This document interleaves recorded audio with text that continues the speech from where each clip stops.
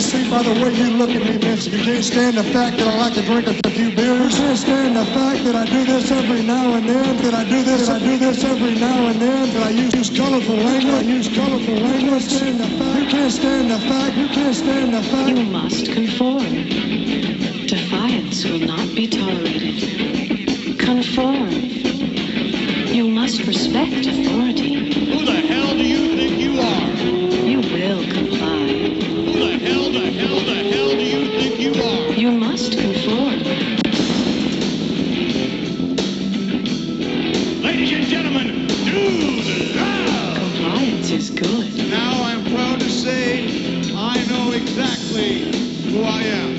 Who the hell do you... This is my arena. This is my arena. Who the hell do you think you are? Vince McMahon might have stacked the cards against Stone Cold Steve Austin by having a little timekeeper. The esteemed Gerald Briscoe. A bell ringer. Hall of Famer. Pat Patterson. And himself as a special referee. Do you think there's a conspiracy, folks? You must respect authority. Vince McMahon, I know you hate my guts, and I feel the same way about you. Who the hell do you think you are? Defiance will be punished. This man just told for Austin, and then the Patterson and Briscoe. Damn them! You must conform. It's Austin against the world here. You will comply. Welcome to Mr. McMahon's Utopia. This is my arena. My arena. My arena. My arena.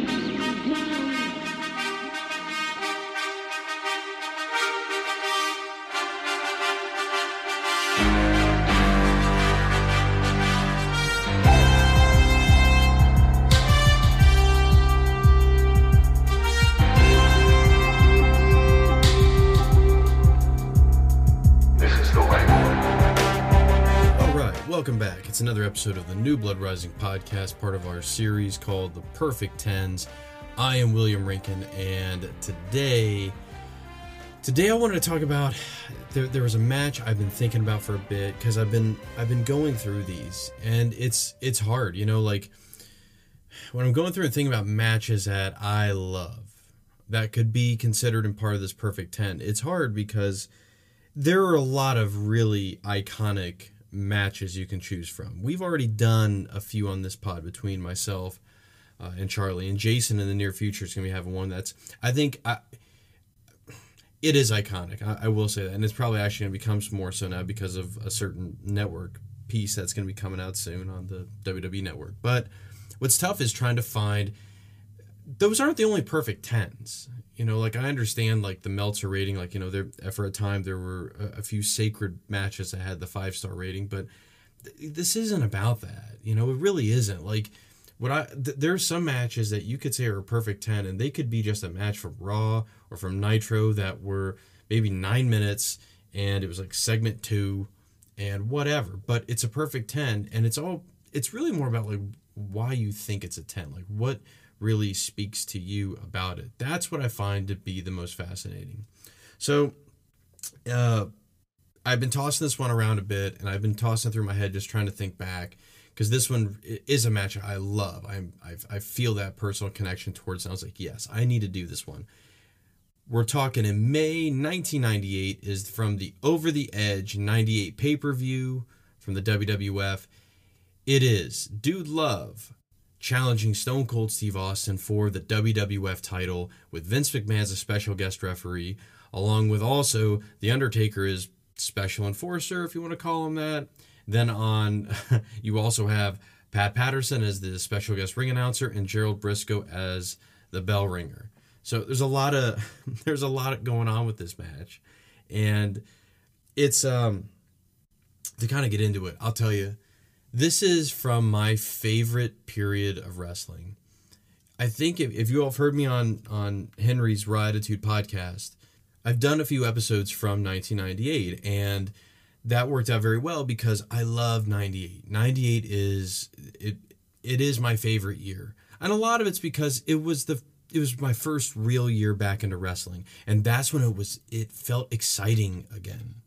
It felt really, really exciting. And it honestly hadn't felt exciting like that in a long time. My fandom with wrestling, I think I talked about some of this also on the on two of the Perfect Tens, one having to do with Brett and Perfect, and then with Macho Man and Ultimate Warrior. 91 is when I really started getting into wrestling, and that's such a good that pay-per-view run of Rumble, WrestleMania, and SummerSlam is great stuff. I feel like I definitely stuck with it into 92, but I could tell you that it definitely felt like it started to change. I mean, first of all, like, my guy Hogan is gone, or it's hard to tell. Like, it was treated like he was leaving at the time. And then I feel like my wrestling fandom picked up when Brett won the belt, because it was like, oh yeah, man, I really like this guy. This is great. But I'll tell you, like, I feel like the last time I was really into it was probably 94.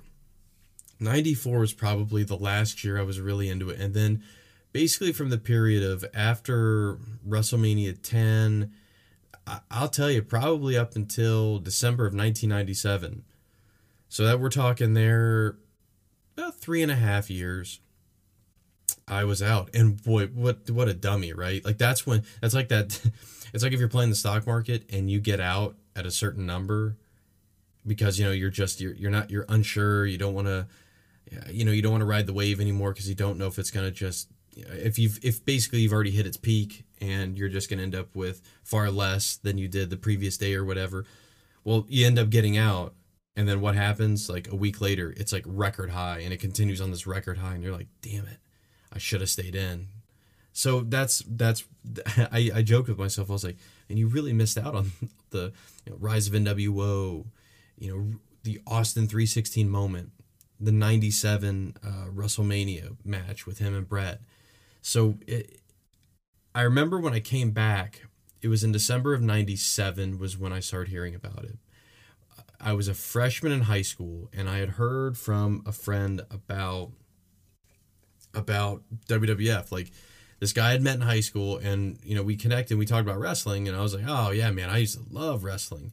And he started telling me about what wrestling was going on now. He's like, dude, there's this guy, you've got to see this guy. His name is Stone Cold Steve Austin. Well, at first I was like Stunning Steve Austin, because obviously, like, where we're at in season 5, like, I was paying attention to WCW back then. I definitely knew who Stunning Steve Austin was. I was like, Stone Cold Steve Austin, what is this? So I remember sitting down watching, I think it ended up being in January. I've asked Henry this before. I feel like it's somewhere after the D-Generation X pay-per-view, and it's definitely before the Royal Rumble. There is a Raw, and I'll tell you what happened. Here, all of a sudden, they cut to the parking lot, and here comes this white truck, and it's just barreling in. And actually, it may have been the black truck. I'm not positive, but it was a truck. The headlights are on the high beams, and you hear the horn, blaring. And then all of a sudden, the camera goes over to the driver's side, and this bald guy sticks his head out the window, saying, "Why don't you get the hell out the way?" And I was like, "Oh, whoa!" Like, wrestlers didn't talk like that. They didn't see that on television and with wrestling, the era I was watching. And I just remember, like, that was Steve Austin. And I remember that night, like, the next thing you know, like, he's coming down the hallway. He's like, "Why don't you go take a look and see what I did to the world's strongest man?" And then you go back there, and there's just like Vader Mark Henry. It might have been Vader, actually. I don't know. He's like one of those big guys just laying in a heap with a trash can just mangled beside him. And it was like, who is this guy? And then, of course, not long after that is when he starts just beating up everybody to make his claim that I'm going to win this Royal Rumble and I'm going to tear every one of you apart. So I was in. That was all I needed. And then from that point, I was just an avalanche. Everything, I backtracked, I figured out everything I'd missed, and before you knew it, I was back in. And all this is all happening right as Austin's on the rise. So when you start with WrestleMania 14, he wins the belt. Awesome moment. I watched that with a scrambled pay-per-view. I could pull up the pay-per-view channel, didn't pay for anything. I didn't have any special box, couldn't see it, but I could hear it. Good enough for me. It was years ahead of its time. It was almost like doing the podcast. It's like, I just want to hear it. I don't care. And it was great hearing him win the title that night. But that night after is where things really get rolling. The feud with Dude Love is fascinating because Dude Love is just a proxy for Vince McMahon. and the McMahon-Austin feud, which will, of course, just transcend this business. The interesting thing became like just the escalation of this feud, because it started before Mania, but that night after, he drops him with the stunner, he gets arrested. The next week he comes out, now Austin's wearing a suit, and you're like, oh, what's going on here? And Vince is like, he's tamed the rattlesnake. Like, the rattlesnake has seen the light on this, and he is going to be a new corporate WWF champion. Well, of course, what does Austin do? He takes a nice little friendly picture with him, which I wish we could have seen that picture. I don't think I need to go look and see if that picture ever got put out there. If it did, it's just the funniest thing. Him and McMahon posing with the belt, and they're all smiling with suits on. And then, of course, he just strips his clothes down and says that's the last time you're ever going to see it. He ain't turning. He didn't change for anybody. I'm almost certain he debuted a new shirt that night underneath the button down. He tears it off, and it's so weird. I've talked with Charlie about this. Like, it looks like he's just in his underwear because he has no knee pads on with his wrestling boots and this shirt. And he's just like, hey, you're expecting, he's going to drop McMahon with the stunner. No, he's just going to punch him in the dick and walk off. And it's like, oh, okay, interesting. But still, nevertheless, it's funny because it once again, Vince McMahon has been upended by this guy. So what does this lead to? Of course, probably one of the first signature Raws of like the Attitude Era, where it's like, guess what, folks? Austin's going to fight McMahon. What? Yes, it's going to happen. And what's so good is like the absolute best Monday Night Raws and even Nitros to this degree. You do something in segment 1 that sets up something you really want to see in like the final segment of the night, and it's going to be talked about the entire time and builds incredible anticipation. That's the best television when it comes to wrestling. Monday Night Raws where the segment 1 is a promo that just leads to a match in segment 2, that doesn't do anything. That's not fun.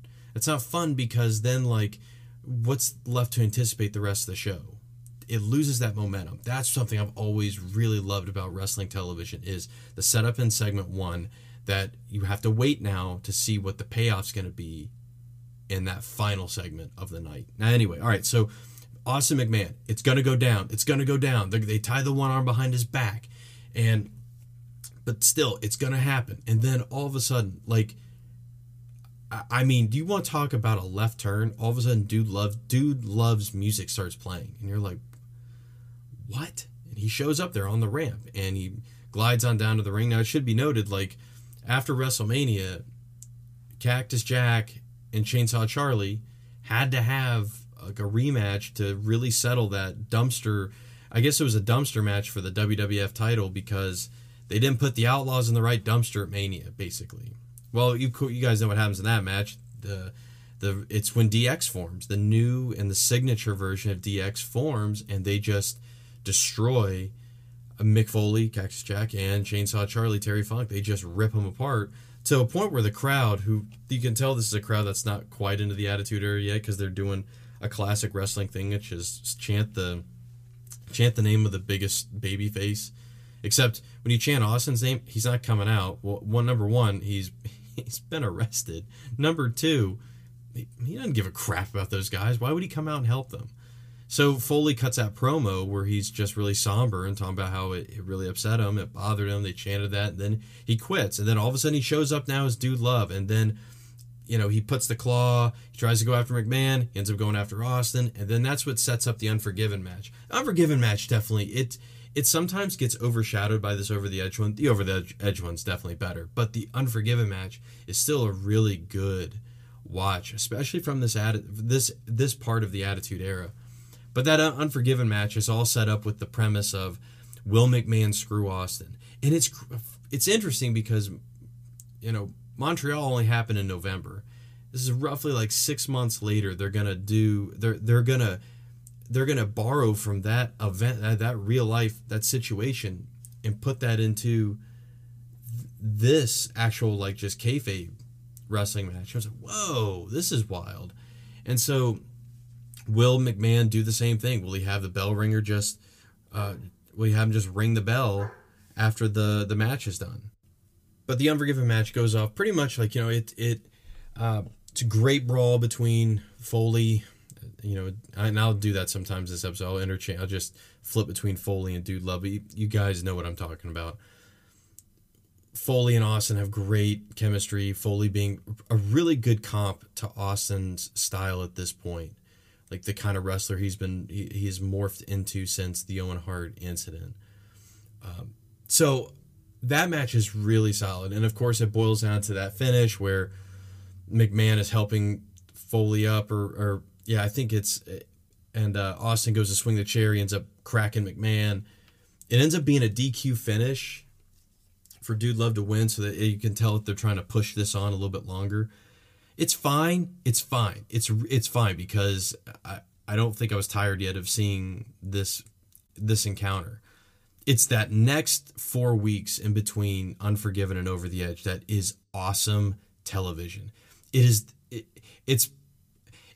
some of the best McMahon stuff because it's before he's like really insane, which when I say that you're like, okay, what year was that? Because he's been pretty much insane this entire time. But you guys know what I mean. Before like he goes completely off the rails. This is just your classic, like this is your bad guy authoritative figure who is just trying to get rid of the number one babyface. And so it starts off with, once again, another sad sack Dude Love, and I think he quits again, kind of, or he wants to, and McMahon convinces him to have this match against Terry Funk, which ends up being, I think, a Falls Count Anywhere match with Patterson as the referee. And it's a great Raw match. Austin's on commentary, and I can't remember. No, McMahon's. I don't think McMahon is too. I think it's just Austin, and it's a really good brawl between Foley and Funk. And it ends up finishing up with Foley getting the win.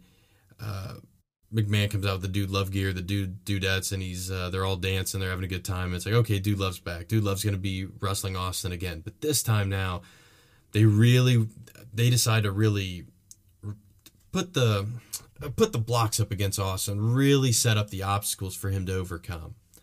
So it gets announced. They're going to have the guest spots. McMahon puts himself as the referee, and then he has Briscoe and Patterson working alongside. And it's like, this is just funky. This is weird. And I love these next couple weeks because the 1 week Austin comes in and they try to bar him from the arena. And the way he talks to the security guard is awesome. He says, I'm going to go back. I'm going to drink a couple of beers when I come back. You're going to let me in or we're going to have a problem. Well, the guy doesn't let him and they have a problem. He throws him as hard as he can into this garage, like this one of your like garage doors at the arena, and just smashes him into that. And Austin gets arrested. I love the apology though. I love this world where like all you have to do is just apologize and you don't have to go to jail. And what does Austin say? I apologize for being so damn stupid. And then he ends up going into a match against Briscoe and Patterson. Now, what's really funny is this is an era where the WWF champion week to week was just assaulting 50-year-old men and just beating them up. And it just was the funniest thing, especially when both of them take stunners, because Briscoe he flips forward almost like it's a snapmare, and Patterson just kind of slaughters the referee. He ends up trying that Cobra Clutch. Bad idea, pal. He always, another signature stunner victim of the time period. I don't know if he does I don't remember if he does the push-ups afterwards, but that was always the signature of a slaughter stunner, was to do the push-ups afterwards. But this is also the match where McMahon, dressed up as a Stone Cold fan, hits him with a chair. Dude Love surprises him and they attack him and they get him down.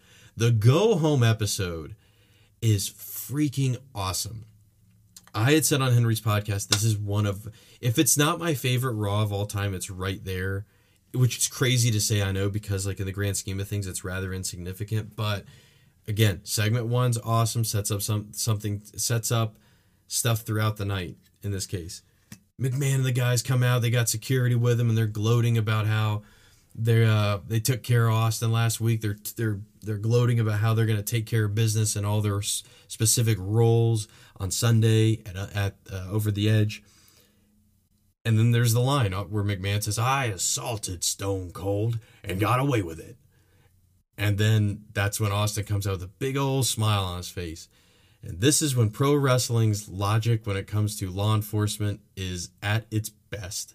Because he says, "You just told the world that you assaulted Stone Cold Steve Austin. That's exactly what you said." He looks at the cops and is like, "I want you to do your jobs and arrest that man right now." And it's freaking hilarious because the cops are like, "Well, yeah, you're right." And they end up putting McMahon in the cuffs. Briscoe and Patterson try to break it up, and Austin intervenes again. And he's like, "I'm not a lawyer, but isn't that considered obstruction of justice?" And look at, if you watch this, the Conan O'Brien looking cop looks at him like, "Yeah, you know what? I think you're right."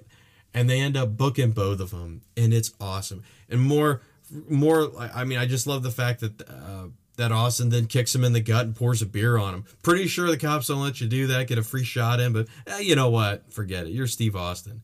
It's hilarious. It is so much fun to watch this part of the show. I'm telling you. So then McMahon and those guys get arrested. They get put in the squad car. And it's rather funny because they're just kind of sitting there in between these different segments. And I love the way McMahon looks. The hair's all messed up. He's covered in beer. And Austin does the same thing. He lets him out, makes him apologize. And it's this hilarious apology for McMahon. He's like, I'm sorry. I'm sorry. And then he has that look on his face like he's going to get revenge. And he thinks he does because he's going to put Austin in a match against The Undertaker with himself as a special guest referee. And it's interesting then because as soon as they come out, or as soon as Undertaker comes out, he just bullies Vince McMahon. Just bullies him. And ends up choke slamming him. And it's like, what the hell? Well, then Kane comes out before he can do a tombstone. They kind of brawl out of the way. And then Briscoe and Patterson come to try and help poor Vince, who's been chokeslammed. Glass breaks, my friend, and that's when old Steve Austin comes out. And I just love it. The camera doesn't cut; it just pans with Austin going up the stairs into the ring. Guess what? Patterson and Briscoe both get stunned again. He takes Vince and he ties him up in the rope. And he's gonna crack him, like just smash him with a chair. Foley runs in his suit with a chair himself to try and break it up. And what does Stone Cold do? He intercepts that immediately. And it's a hellacious looking chair shot. Probably doesn't age well by 2020 standards. But at the time, you're just like, God dang. Just cracks Foley's chair into Foley's face. And it's a sickening sound that just leaves Foley in a crumpled heap. And that's how the go home Raw goes off. It's awesome. That was such an exciting show. So exciting to watch. Now, could I tell you a lot of stuff that happened in between those segments? No, not really. But that's okay. That's not. A lot of those shows, like there's a lot of filler. But if you have a couple really strong bits, it's a good episode. But anyway, again, I can't tell you how much fun this was just to follow at the time, because this is May of '98. My freshman year is pretty much done. And, you're getting ready for summer, and Charleston, that weather's really picked up. It's great. It was just a fun time to also be watching wrestling.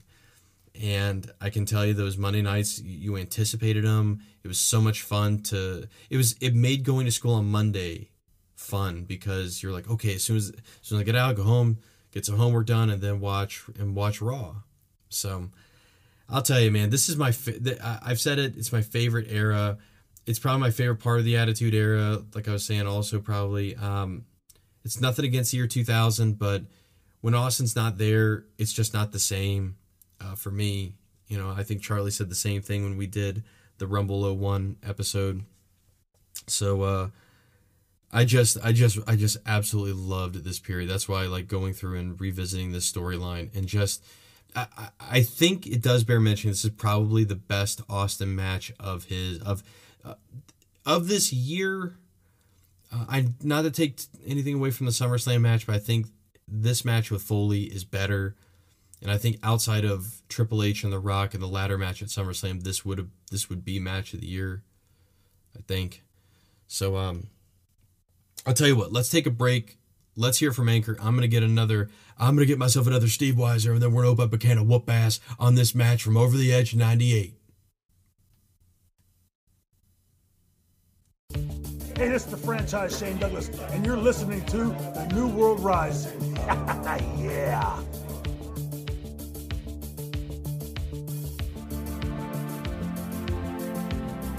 All right. So now we're back. Let's get into this match here with Austin and Dude Love from 98. So with all of this entrances and all the stuff, this is about 35, maybe 40 minutes on this pay-per-view. And be honest with you guys, and definitely to get the full perspective of this pay-per-view, I recommend going and listening to the Raw Attitude podcast to hear Henry break it down. It's a not great pay-per-view overall. Again, this isn't in your house, so it's not like it's these pay-per-views. I think for the most part, still were not. They were still booked in that way, where like a lot of these matches are just more so set up for the bigger pay-per-views going on later. This is definitely an exception because this feud with Austin McMahon and with Foley in the mix really, really was taking the wrestling world by storm, and it was starting to have that really cool crossover effect where people outside of wrestling were getting word of this. They're like, oh, this is pretty cool. This isn't the wrestling I'm used to, and they were becoming fans. All right, so you have the announcements or the ring announcing by Patterson is hysterical. You should go listen to it just to hear him reading off the cards, the disdain. I'll tell you, you want to hear some disdainy Jim Ross, this is it tonight. Awesome. His anger throughout this is great. But Patterson reading off the cards, the way his English sometimes doesn't line up because he's Canadian and he's native French, but it's funny hearing some of his lines and how he botches them. But, he introduces everybody in this grand fashion, introduces McMahon, Gerald Briscoe, and Dude Love, and then he refuses to announce Steve Austin because he thinks he's a bum and a punk. And it's so funny because then Austin comes out anyway. I think we need to mention at this point, this is Milwaukee. Milwaukee, underrated city for professional wrestling. I'm not sure if we've tackled another show. I know we did. We had Super Brawl 2, which took place in Milwaukee, but Milwaukee also had, King of the Ring 96. I'm trying to think of some other events right off the top of my head. I don't have any, but every time they've been wonderfully vocal. They've been a great audience. Now, I'll tell you, some of their chants are not great tonight. I think Henry, you can, if you want to hear more specific about those, you can go check out his pod again to go research that. But once this thing gets rolling, we got to say though, beforehand, there was this. So it's at one point, I can't remember if it was McMahon who had said it or what. They had thrown this thread out in the build-up, or it was either in the build-up or it may have been actually in some of the interviews just before the match started. They talked about if anybody nobody would come out there for Steve Austin, and it was like the question became, would anyone come out there to check McMahon's power to make sure that this was being done right? Basically, be that Mike Tyson role. Well, that's answered. It's The Undertaker. The Undertaker comes out to tremendous fanfare and is watching over this match at ringside. You want to talk about disapproving Taker? This looks like a Taker's like, God dang, man. Hey, Swagger, I just want to go home and get some Kodiak and just sit back and watch some Looney Tunes, man. I don't want to be out here for this shit. He does not look very interested, is what I'm getting at. Not at all. But once he comes out and this thing gets started, it's basically a three stage match. Part one, stage one being in the ring, a little bit around the ringside area where there's some tremendous Foley bumps. He takes a couple bumps, like getting knocked out of the ring where he just plants it face first. He takes a clothesline off the guardrail where he just does like almost a 360 and breaks his neck. It's incredible, just the bumps he takes for Austin. But again, what's good about it is he has that comparable brawling style, which really helps Austin. And what's good is, like, with someone of Steve Austin's style, it helps elevate Mick Foley too, because you just got guys who are throwing kind of bombs at each other and really just throwing each other into different objects, things, landscapes, or trying to use objects on one another.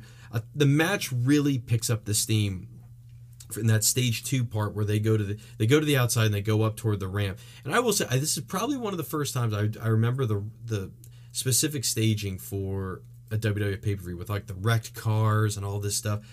Austin bumps like crazy for Foley. He gets thrown into a couple cars, breaks through a couple windshields. He tries to do a stunner on the car. He gets thrown off. You see Foley get attacked. Tell you what, guys, the other thing I want to see, at one point there needs to be a clip show of every time Steve Austin has tried to pile drive somebody on the outside. I think he's done as much as Ric Flair's tried to come off the top rope, and it's never worked. Austin is always backdropped on the floor. He just needs to stop doing that. But they continue the battle out there, and what's funny is when they're on the outside, McMahon as referee, his counts in the beginning of the match are pretty much down the middle. He's obviously flustered anytime Austin has the advantage, and he's flustered every time Dude Love only gets a 2 count on Austin. But he doesn't try and mess with him at all. Not really, because the specter of The Undertaker's there, which that made sense, because there's no reason why heel special referees are a tough sell in wrestling, because what's to stop them from just being like, quick count, 1, 2, 3, and it's over within 10 seconds. But you have The Undertaker out there who's just threatening impending doom to Vince if he does anything. But when they're on the outside, Vince decides to go over and tell Patterson, remind everybody this is a no disqualification match. The disdainy Jim Ross comes in and he's like, since when? Since now? Since when? And it's so funny. And then when they announce again, oh, this is a Falls Count Anywhere match. Well, that's not fair. Since when? It's so funny.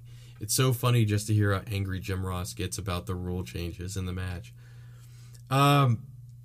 The spot, it's kind of weird where it happens. It's not exactly clear, but Austin does get busted open.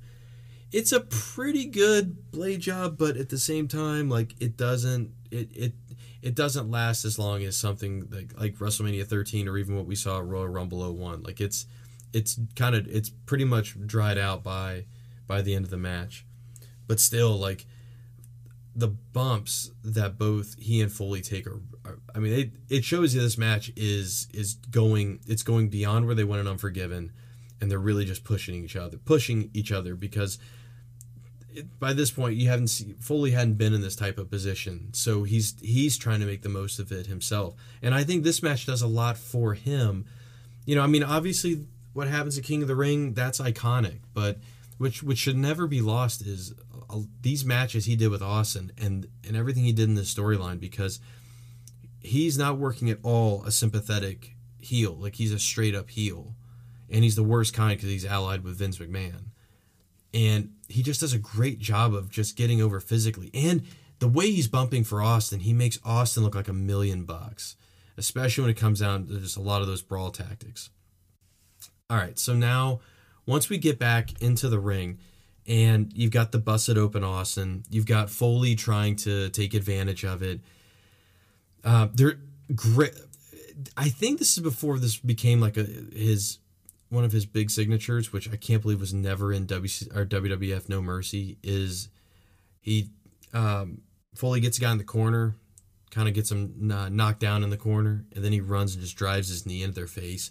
This looks really stiff on Austin. It looks stiff. It looks snug. It looks really, really good. It looks devastating. And so then he has Patterson give him a chair, and you're just waiting on the Undertaker. Like, what are you waiting on, man? Like, everybody's now really starting to get involved, and McMahon's patience is wearing thin, and you can tell like he's really wanting to do whatever it takes to get this match over with. And so that's why he's facilitating the chair exchange with Patterson and with Foley. And then Foley hits the double arm DDT on the chair, almost gets the 3 count, and then that's when it's time for Austin to turn up the heat, and Austin gets back into the match. And I'll tell you, like, they do a good job of having some of those false hope spots for him where he's going to make a comeback, but then Foley cuts him off. It happens a couple times. It gets you revved up, and then it calms you back down immediately. But then once it starts rolling here in this third stage, once they're back in the ring, you know, he just, once again, just destroys Foley with a chair shot. A lot of great exploding clotheslines, too, from Austin. The kind that just Foley just bumps so perfectly for. His bumping in this match is really good. I mean, I'll go more specifically on one in a little bit. But Austin goes for a pin, and McMahon before was grudgingly counting those 2 counts. Now, no. Just staring at him angrily. The crowd boos, and Stone Cold goes up there and starts, you know, what the hell? What are you doing, Vince? Why don't you make the damn count? Well, you know why he's not making the count.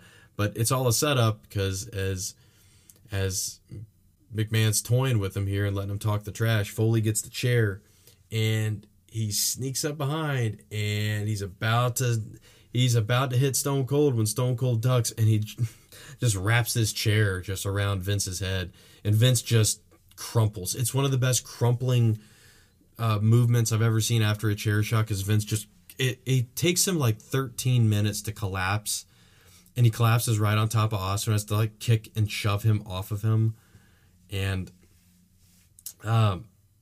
you then see the fight go back to it, and then Austin hits a stunner. He goes to cover Foley, but McMahon's down. Kyoto runs out to try and make the 3 count, but then Patterson stops him. And once again, the Undertaker's like, oh, man, I'll allow it. You know, it's fine. I don't give a shit. And then Patterson then tries, once Foley has the advantage again, he has Austin down. Patterson rolls in, and he tries to count. And that's when finally, that's when the conscience finally kicks in of the WWF. He's like, ain't having it, Patty. And he just puts the hand on the throat, lifts him up. It is an awesome chokeslam because Patterson jumps more than I think the Undertaker anticipated. So he almost over-rotates, and it looks like Patterson's dead, but it's a great-looking chokeslam through the announce table. Briscoe tries to get involved the same way. Undertaker chokeslams him. Not as much jump from old Jerry, but still puts him through the Spanish announce table. And now we're heading towards the finish here. We're heading towards the big finish. McMahon is still down. Foley gets the mandible claw on Austin, and he had gotten him on, I think, a couple times already. This time, Austin just puts that foot back and just boots him right in the balls. Just a big old ball kick, and a great-looking stunner. It makes such an angry sound, this stunner. Like, it just sounds like a legit wrestling hold that could really hurt you bad. And I was talking about the way Foley bumps. He takes some of the best stunner bumps of anybody because he just very simply goes to his knees, takes the bump, and then rolls off. And it looks like it really hurts the guy. God dang, it's so good. Because I'm sorry, like I know how the comedy of how The Rock and how Shane and how even Scott Hall would sell the stunner. It's like I didn't like that. I never liked somebody doing all that after a stunner. I just want to see them get. They take the stunner and they just take like a back bump and they're done, you know, and nothing, no pomp and circumstance to it and everything. But regardless, Austin drops him with the stunner, but like, what's he going to do? McMahon's still down. No, sir. He grabs Vince McMahon, drags him over. And this is where you are really rewarded as a wrestling fan, because earlier Vince McMahon said, by my hand and by my hand alone would this match end. Austin takes Vince's hand. He's still out from the chair shot and counts 1, 2, 3, and Austin is the winner. It is an incredible ovation. And when you watch this again, look at The Undertaker. You can tell he's kind of laughing because it looks just hilarious to see Vince's limp hand being used to count the 3 counts. Great. But Austin wins. He is emphatic. Like, you can tell just how jacked up he is because that crowd has really bought into this match. And with just how well it went, he is so pumped afterwards. And there's a moment between him and The Undertaker. You can tell they're laying the seed. They're planting the seeds for for later on, going into the summer, what these guys are going to do together. But it's a cool little moment. It's a cool spot for Taker to come out and just kind of get in on the fun on beating up the 50-year-old man. But this is a great finish. It's a great payoff. So often in wrestling, we'll watch pretty good build-up. The match itself, not great. We'll see not so great build-up. Matches, okay. Not often is the build-up really good, and then the match is really good too. It's a match that's worthy. Like it fits everything that we went through. And this is just a great 2-month period. It really helps get the Austin era started off very, very well. Because instead of just pairing him off with like The Undertaker right off the bat or Kane right off the bat, they ease him into this. And what was neat was he's basically given an opponent that's secondary to the real enemy, which is Vince McMahon. And it just happens to be a guy who can do so much in a wrestling ring. Mick Foley, it's a really... I think this match helps really solidify him too and where he's going to be in this Attitude Era, because I don't think if you just had him come back as Mankind without these matches against Austin, I don't know how much sympathy we have for him as we get into King of the Ring and beyond with where he's at, as being this guy who thinks he's still with Vince McMahon but isn't. So, I think a lot of the things why I think this is a perfect match. Again, I mentioned it was the storyline build up to it. Each of the Raws leading up to it just built a little bit more on top of the story. The match itself is definitely these great layers of it where, the master thread is how can Austin overcome the odds, right? How is he going to do it? And you just see how this guy overpowers and just keeps working and working throughout this match. And he's doing it in that bruising, brawling style. It's not scientific at all. You're just seeing this guy throw haymaker right hands, stomps of the gut, chair shots, and a stunner, a ball kick, whatever. Doesn't matter. So, huge fan of this. Huge fan of this. And in some ways, like, this was kind of the peak for me. Even though, like, this summer, 98 summer is awesome. It's good stuff. This was just this perfect little micro era within the beginnings of this Attitude Era. All right, so let's take this thing home. So, I want to hear what your thoughts on this. I really do. I think it's important to keep talking about some of these matches. Like, I think this is a perfect 10. Do some of you all think this is as acclaimed? If so, why? If you don't, say why as well. It's okay. It's cool. It's your opinion. It's fine. But please continue to follow us on Twitter at New Blood Pod. This is dropping before Best of Luck Spot Hall of Fame. We wanted to wait a little bit longer just because we want all three of us to be on there. It's important because it's our anniversary show, and even though we've been doing some of these things where it could be just me, just Charlie, the two of us, or some other combination of things, Jason needs to be on that show. It's important. It's very important. So we will get that out. We're going to be recording that hopefully next week and getting that out to you guys. So in the meantime, please continue to follow us on Twitter at New Blood Pod. We're on Facebook, New Blood Rising Podcast. I am at William Rinkin 83. We'll see you all next time. Kick out, Cactus! Goodbye, my friend. That's the goodbye. Goodbye, Cactus. Thanks for the great memories, buddy. You're going to be missed, Cactus. Godspeed, Mick Foley.